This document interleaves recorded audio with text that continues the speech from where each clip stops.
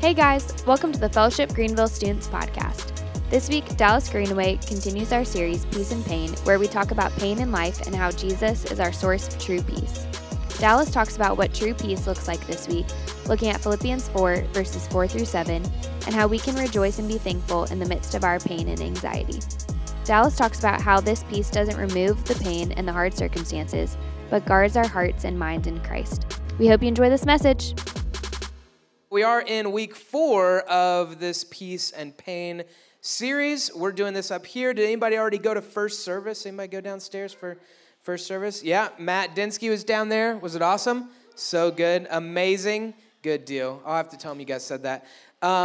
You're amazing too, Missy. Thank you for being so sweet to my family. You've been really, really kind, and we feel really loved by you. So, yeah, it was not to get applause for Missy, but she does deserve it, okay? She cleaned our toilet. I wasn't there, but she did it from what I heard, and I'm very thankful for it. So, it's just awesome. I came home, and Brittany was like, tell me about Missy coming over and spending time with her and baby. All right, stop the clapping. All right, here we go. So we're really grateful for you. And for all of you. So many of you have been so kind to us since we've had new baby. I can't remember if I told you guys this, but we've had food coming in every other day, like dinner. If we had food every day coming in, like we would have literally no place to put it. And we've had food since baby came every other day. So that was the beginning of October, every other day until the end of November, which is like insane. And so we feel super loved right now, and a lot of you guys are the reason for that. Your gifts and just your kind words and prayers, it means a lot. So thank you so much. That's not what I intended to talk about to start this morning, but since Missy was loud and proud about Matt's sermon this morning. So we're in week 4 of this series, Peace and Pain, and if you want to turn in your Bibles to Philippians chapter 4, that's where we're going to be for a few minutes this morning, talking about specifically peace in the midst of pain, right? Before we get there, I kind of want to give you maybe even more of an update in my life, okay? I would really like to be good at fixing things, okay? But I am not. JJ kind of saw this firsthand. He knows what I'm about to talk about. But I'm not. I've never been super handy, okay? Some of you, like your dads, can fix anything in the house. Like it doesn't matter what it is. That is not me, okay? I wish I could, and YouTube has helped me, like, in some ways, but it's more likely than not that if something's broken at the house, like, I need to call my dad or my wife's dad or a friend to come over and fix it, right? So case in point is our dryer. Our dryer was broken, and it was still spinning and doing that whole thing, but just wasn't heating up, right? Which is not good because you need your dryer to heat so that it dries the clothes, right? It heats all the water out, however science works. I'm not a handyman. I'm not a scientist either, okay?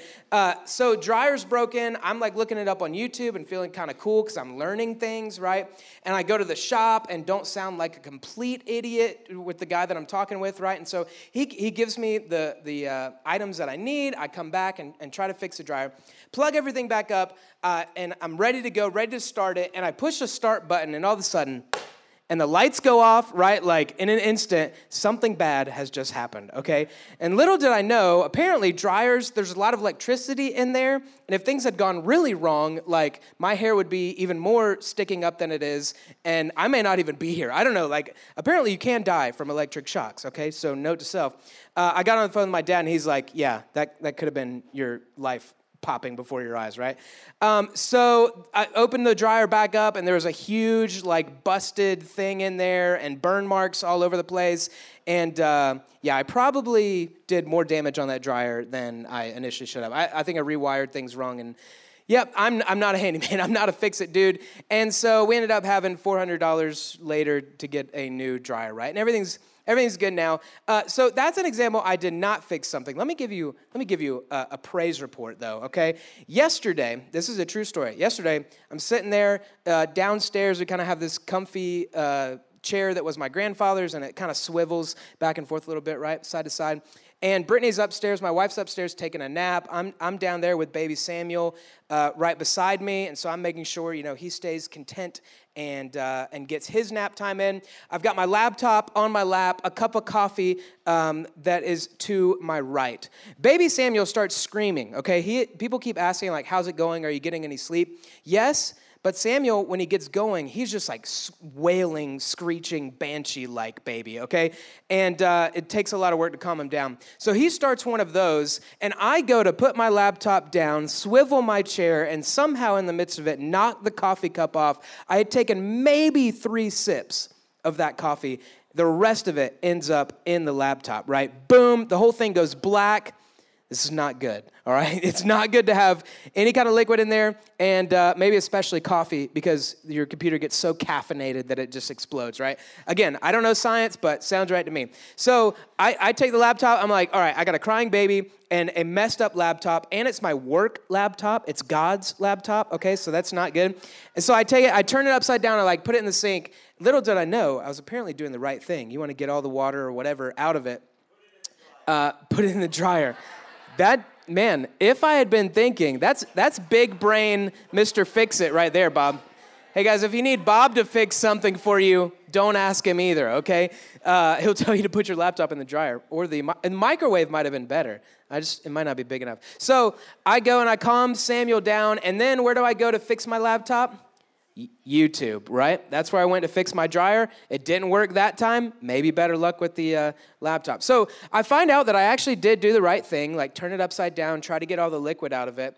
And then I went to something which, to me, not to offend anybody, but to me it kind of sounds in the same way doTERRA cures everything, right? Like rice on your electronics kind of sounds like a doTERRA thing to me. And I believe I've experienced some benefits from doTERRA oil, okay? So I'm not knocking it all, but it's like, what? Really? You put that in your belly button and all of a sudden, like, you're free of that disease or whatever? Like, it sounds so crazy until you experience it, right?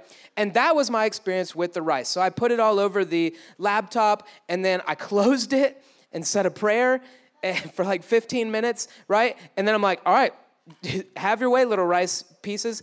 And so we let it sit for the whole night, and I got up this morning and went downstairs, and Brittany was already down there. She beat me, and she's like, there's a surprise for you in the kitchen.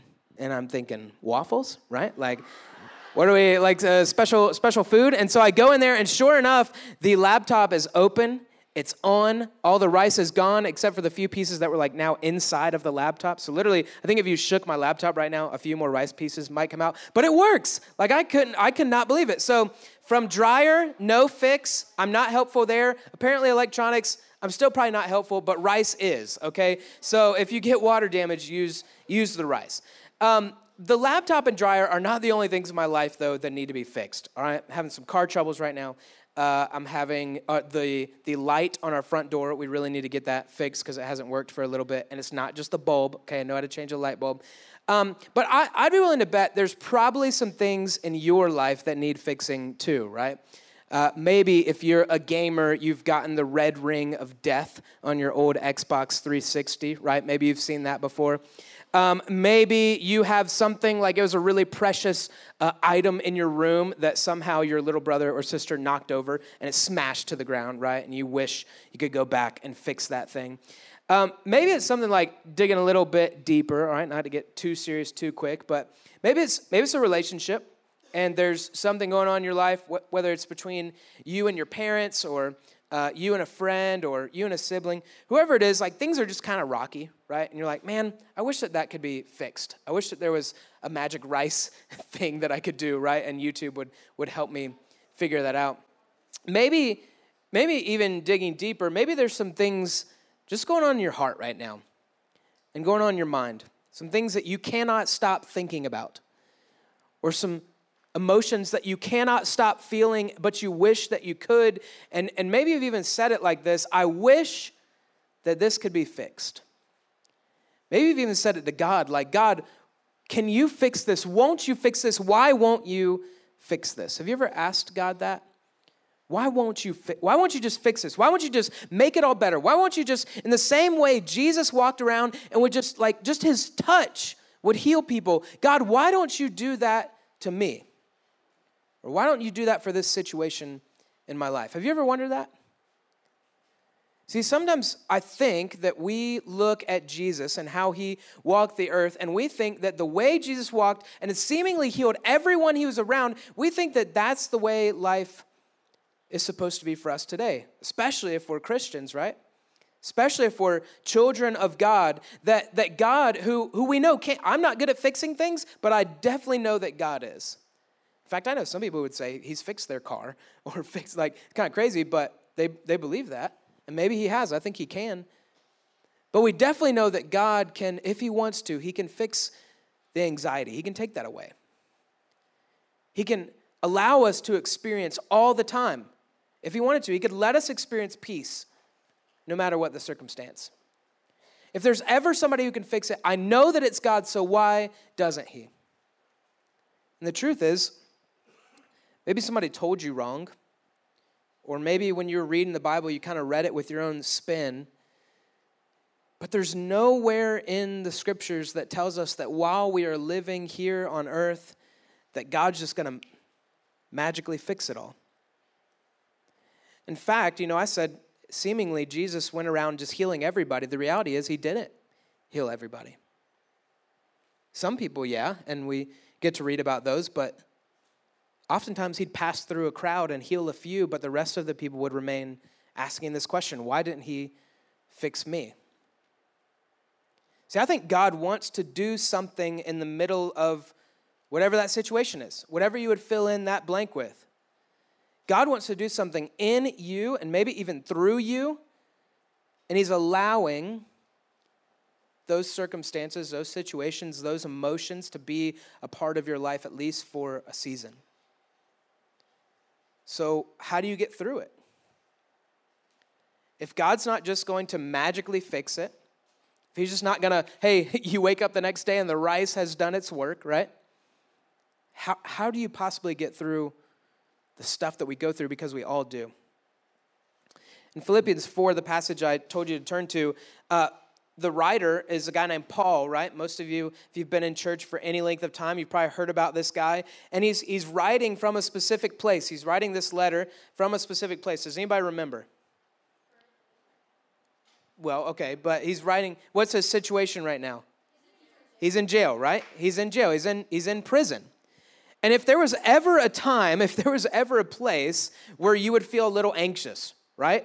Remember we said anxiety is where the uncontrollable and the unknowable, where those two things collide, where those two things intersect, that's when anxiety tends to happen, right? You want to talk about unknowable and uncontrollable, like, hey, am I ever going to get out of this jail cell?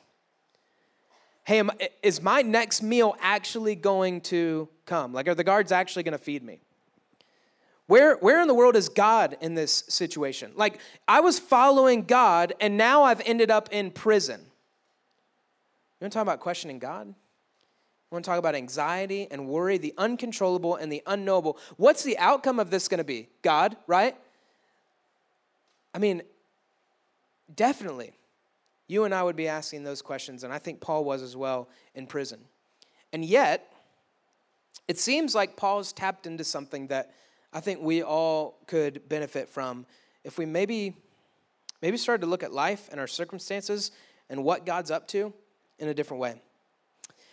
Philippians chapter 4, we're going to read verses 4 through 7, all right? Let's see what Paul says. Kind of some crazy things, kind of some backwards things, probably some things that we're familiar with, but don't let these verses just simply pass you by, right? I think they're more of a deal than we realize. Verse 4 says, "Rejoice in the Lord always. Again, I will say, rejoice. Let your reasonableness be known to everyone. The Lord is at hand. Do not be anxious about anything, but in everything, by prayer and supplication with thanksgiving, let your requests be made known to God. And the peace of God," verse 7, "the peace of God, which surpasses all understanding, will guard your hearts and minds." How do we know that Paul has found a different way? And what I would say is a better way. He's in prison. And this is one of the things that he writes to people who, they were likely not in prison yet. They could be in the future. But at some point, they definitely were going to face anxieties and fears and worries in a similar way that Paul was. And yet he says, in the middle of this, in the middle of prison, in the middle of jail, in the middle of not knowing what's to come and not knowing what God was doing, here's what he says: rejoice in the Lord. And he says it again, right? It's important. Remember, we've said, if anything pops up in the Bible and it's repeated, it's super important. Rejoice in the Lord always. I will say it again, rejoice.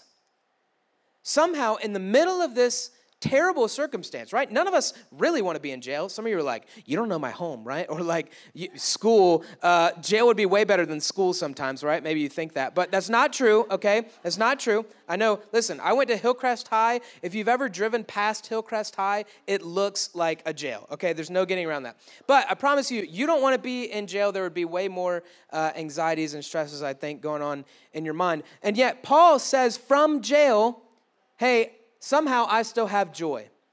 Find joy in God. I'll say it again, find joy in him. How is he able to do that? Because you know, you're out of jail, right? And you know some of the thoughts that creep up and tend to take over your life. You know the circumstances within your friend group or your home or your school, whatever it is, whatever you would fill that blank in, you know what causes you these thoughts and how trapped, maybe mentally imprisoned, you can feel at times.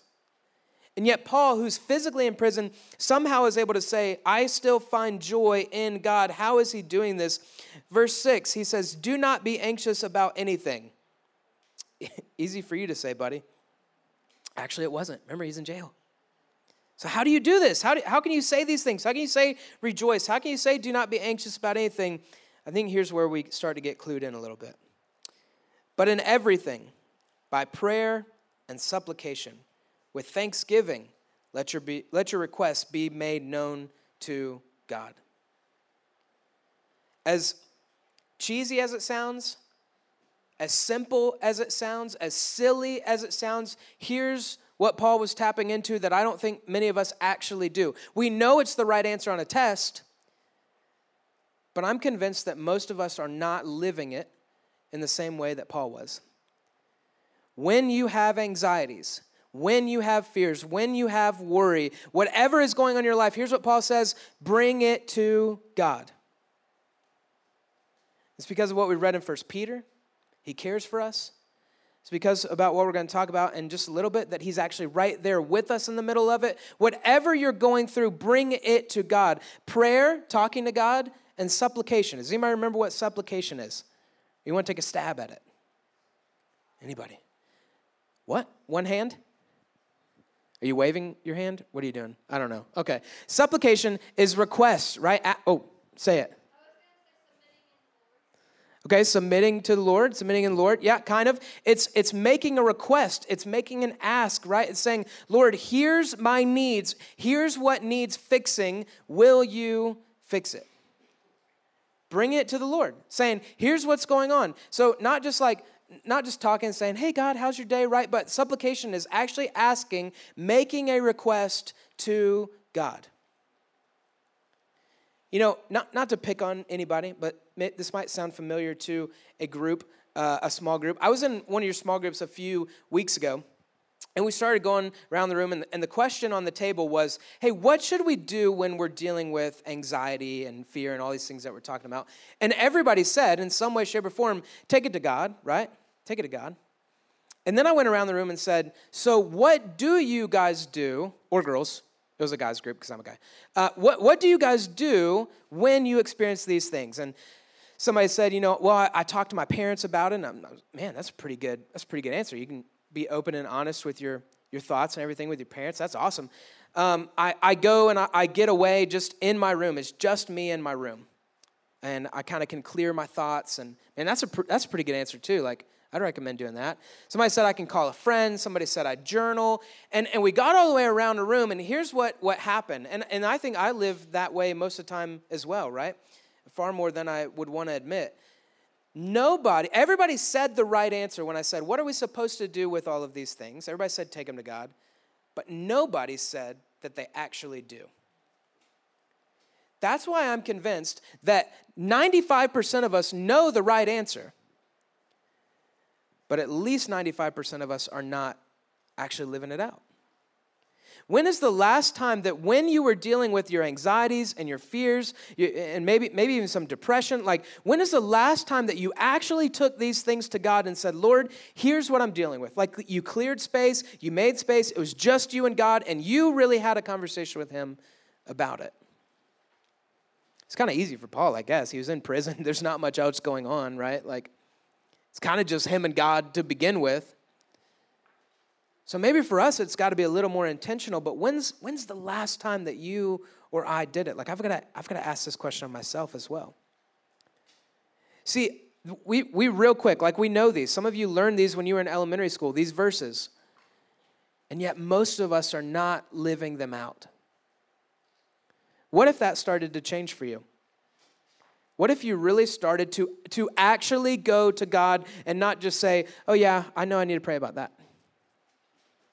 I think things would start to change. And Paul doesn't just say, though, hey, pray and tell God what you need, like ask him, make some requests. But he keeps going, and he actually talks about giving thanks, right?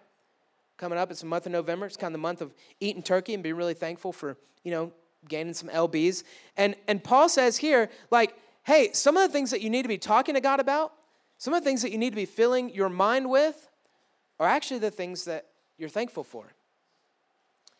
We're trying, I think my wife was inspired by somebody who started doing this on Instagram or whatever, right? But maybe some of your families do the month of thankfulness, right? And so we've got this little white box thing on our dining room table, and we're writing down the things that we're thankful for, one thing a day from me and my wife and Owen, because he has enough words to be able to say something that he's thankful for. And so we're putting all the cards in there, and our plan is to read them together on Thanksgiving or around that time, and just kind of celebrate like what God is doing in our life, in our family.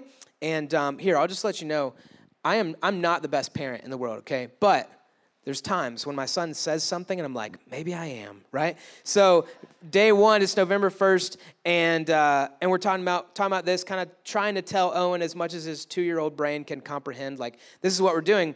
And so we say, all right, buddy, you're going to go first. What are you thankful for? What was the first word out of his mouth? No. Better than that, guys. Jesus. Isn't that awesome? I know, that's like, okay, God, I clearly am the best dad in the world. But it was so sweet. I mean, literally, me and Brittany looked at each other and we just started tearing up. I mean, you can't make that up. He's 2, right? Like, what in the world is going on in his mind? So apparently, somewhere in there, he's thinking about Jesus. And man, I got some stories to tell about my 2-year-old. He's kind of inspiring my own faith, which is really fun. But so we're like writing this all down. But I don't know if you've ever done that, or if you've ever been at the dinner table or at the Thanksgiving table. And we did this one year with my family where everybody goes around and says something they're thankful for. And, this is with not just my immediate family, but the extended family. And, whenever you get the extended family together, like, you love your extended family. But let's be honest, most of us have some pretty weird members in our extended family. And a lot of times, like, things are not going well between one family member and another family member. So there's all kinds of stuff, like junk, that is around that table. You know that. Everybody in the family knows it. But there's something powerful, like you can't quite explain it, where for like at least 5 minutes, okay, even if everybody gets it out real quick, you're all focused not on the negative conversations, not on the negative things that everybody like wants to bring up or just has on their mind, but for just a few minutes, you're all focused on hearing, listening, and speaking about things that everybody is thankful for. And there's a mindset shift that happens there, right? There's something really good, really healthy about being thankful, being grateful. And I think that Paul, in some way, shape, or form, is trying to help us see, hey, all the other verses in the Scripture that talk about set your mind on things above, that talk about, hey, letting your mind be conformed to the mind of Christ. There's something about what we set our mind on and how it affects everything else. So Paul's saying, make your request to God, talk with God, but also let part of your conversation be things that you are thankful for. I think that part of the antidote to anxiety and worry is thankfulness, is gratitude. You can even say that the first sin in the garden, or at least one of them, was the sin of ungratefulness. Adam and Eve were not content with everything that the Lord had laid before them. And in a moment of thinking, I know better than God, this is actually going to satisfy me more than God realizes, they went after it. I think all of us need to practice this in some way, shape, or form. So no matter whether you get a jar or what, but I would encourage you in the same way, hey, take those things to God. Actually go to God and ask him maybe to make your heart a little bit more thankful. And then start telling him what you're thankful for. We all need this practice in our lives. So, do not be anxious about anything, but in everything, by prayer and supplication, with thanksgiving, let your requests be made known to God, and the peace of God, which surpasses all understanding, will guard your hearts and minds in Christ Jesus. Here's, I think, what Paul is getting at. He's ultimately getting at, yes, like have conversation with God because he cares for you, because he loves you, because he wants to hear about these things, because he wants to intervene in your life, because he wants to cultivate these things in your heart. He wants to make you a more thankful person. He wants to do all these things in your life. But here's the reality is that in Paul's jail cell, he knew that he could rejoice, that he could ask. Maybe something we haven't even talked about. I think part of this is, hey, going to God and asking God to remind you of his promises. Remember, Paul didn't know the outcome of this jail sentence. He didn't know when it was going to end. He didn't, like the uncontrollable and the unknowable thing, he didn't have any idea. But he could go to God, and God could remind him about the promises. Hey, you may not know what's going on, but you can trust that I'm working all things for your good and my glory. Hey, you may not know what's going on, but remember all the times throughout history and the times throughout your life when I've shown up and been faithful. You can trust that I'm going to do it again. You may feel completely exposed and unguarded, but remember that I am your fortress and your shield.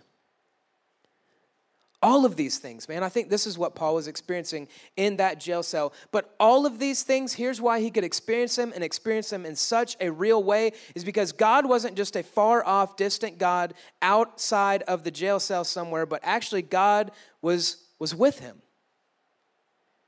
See, Paul starts talking about the peace of God. Hey, as you're leaning into these things, I think you're going to experience more of God's peace. And here's how he knows, and here's how we can know today, is because the Holy Spirit, God himself, lives with us right now. Jesus in John chapter 14, it's right before he's going to go to the cross, and he starts to kind of try to explain this to his disciples. He says, hey, it's actually good that I leave, right? It's good that I go. Because after I leave, I'm sending the helper. And he kind of goes on to describe a little more, and not just the helper, but I'm actually going to give you my peace. My peace I leave with you. My peace I give you. Not peace like the world talks about peace, but actually peace in the form of a person. That's the Holy Spirit. See, at any moment, whether you're Paul, who's one of the most famous Christians of all time, or you're one of us who has put our trust in Jesus Christ, you can turn to God because he's right there with you. In the midst of whatever circumstance. He's right there with you to cry out to talk to tell him what you're thankful for. He's right there with you to access peace in the midst of any circumstance. I started thinking about it this week. What's like helpful illustration for me? Sometimes I have the mind of a middle schooler, right? And so here's kind of what I thought. Do you guys know who Dwayne "The Rock" Johnson is? You know who he is? He's quite a big man, right? In fact, Jordan, can you come stand up beside me? Because sometimes when I think of The Rock, I think of Jordan. This is my friend Jordan Gresskamp. He is about the same size as me. Jordan and me, we lived together in the same house in college, so I've known this guy for a while. And he's big, right? Are you 6'6"? Yeah, 6'6". 6'6". How much do you weigh? 243. I can ask you that because you're not a lady. So 243. The Rock, I think, is right around 6'6", somewhere around there, maybe a little bit shorter. But he's 300 pounds, okay? But you wouldn't think it. Like, he's a big, like, muscular dude. The Rock is 300 pounds of, like, straight muscle, okay? Here's the thing. If I told you that The Rock is going to be your personal security guard at all times, right? At all times. Here's something that I'm pretty sure of, at least in my life. I'm never fearing again, right? Like my safety, I'm good, right? The Rock is there. We're not even going to talk about all of the like weapons that he would be armed with, okay? But just trust me, that dude he'd be able to kick anybody's cheese, okay? The Rock can take anybody, I promise you. And if I knew, like, hey, he's not going to be, like, right there in the room with me, but whenever I, like, in the middle of the night, wake up, I'm scared, Rock, help, right? Like, he's in the room next door, and he can come in there, and he's going to help me, okay? He may not ride in my truck with me, because if I'm being honest, like, it'd be super uncomfortable for Jordan. Have you ridden with me in that truck? Back at North Greenville, I rode Yeah. the truck one time. My knees were at my chin. Yeah, it's not good for somebody taller to get in. And so the Rock would be uncomfortable, so like drive whatever fancy car you want, but like be right behind me. And whenever I need help, Rock, like he's there, right? Man, like I would feel so safe and secure. But here's the deal. It only works, and it's kind of in his contract or whatever. Like he's kind of keeping tabs on me. He's keeping surveillance. But he's just a human. But it only works when I yell for his help, right? And if there's a time when I need his help, but I never actually ask for it, then he doesn't know to like get in there. As cheesy as that sounds, maybe he's not a very good bodyguard. But I think that sometimes, I think that we need to maybe start thinking about the Holy Spirit a little more like that, as weird as it sounds. So most of us don't realize that, hey, we've got access at any moment, at any time, to the Holy Spirit. We've already talked about it. We don't live like it, but we do. So here's kind of the challenge for the week. Will you recognize that this week? And then 2, will you start turning to him? Will you take your prayer requests? Will you talk about the things that you're thankful for? Will you ask him to be your peace in the midst of whatever you're going through in life? Paul experienced that in a very real way in the prison, and I truly believe that if we start living like this, we'll experience it in our own lives as well. Let me pray for us. God, thank you so much for the gift of yourself, the Holy Spirit. Father, I pray that you would open our eyes and help us to see a little bit more clearly that you are right there with us. God, how does that affect the things that we get anxious about, the things that we worry about, when we know that peace himself is with us everywhere we go and through everything that we go through? We love you, Lord. In Jesus' name we pray. Amen.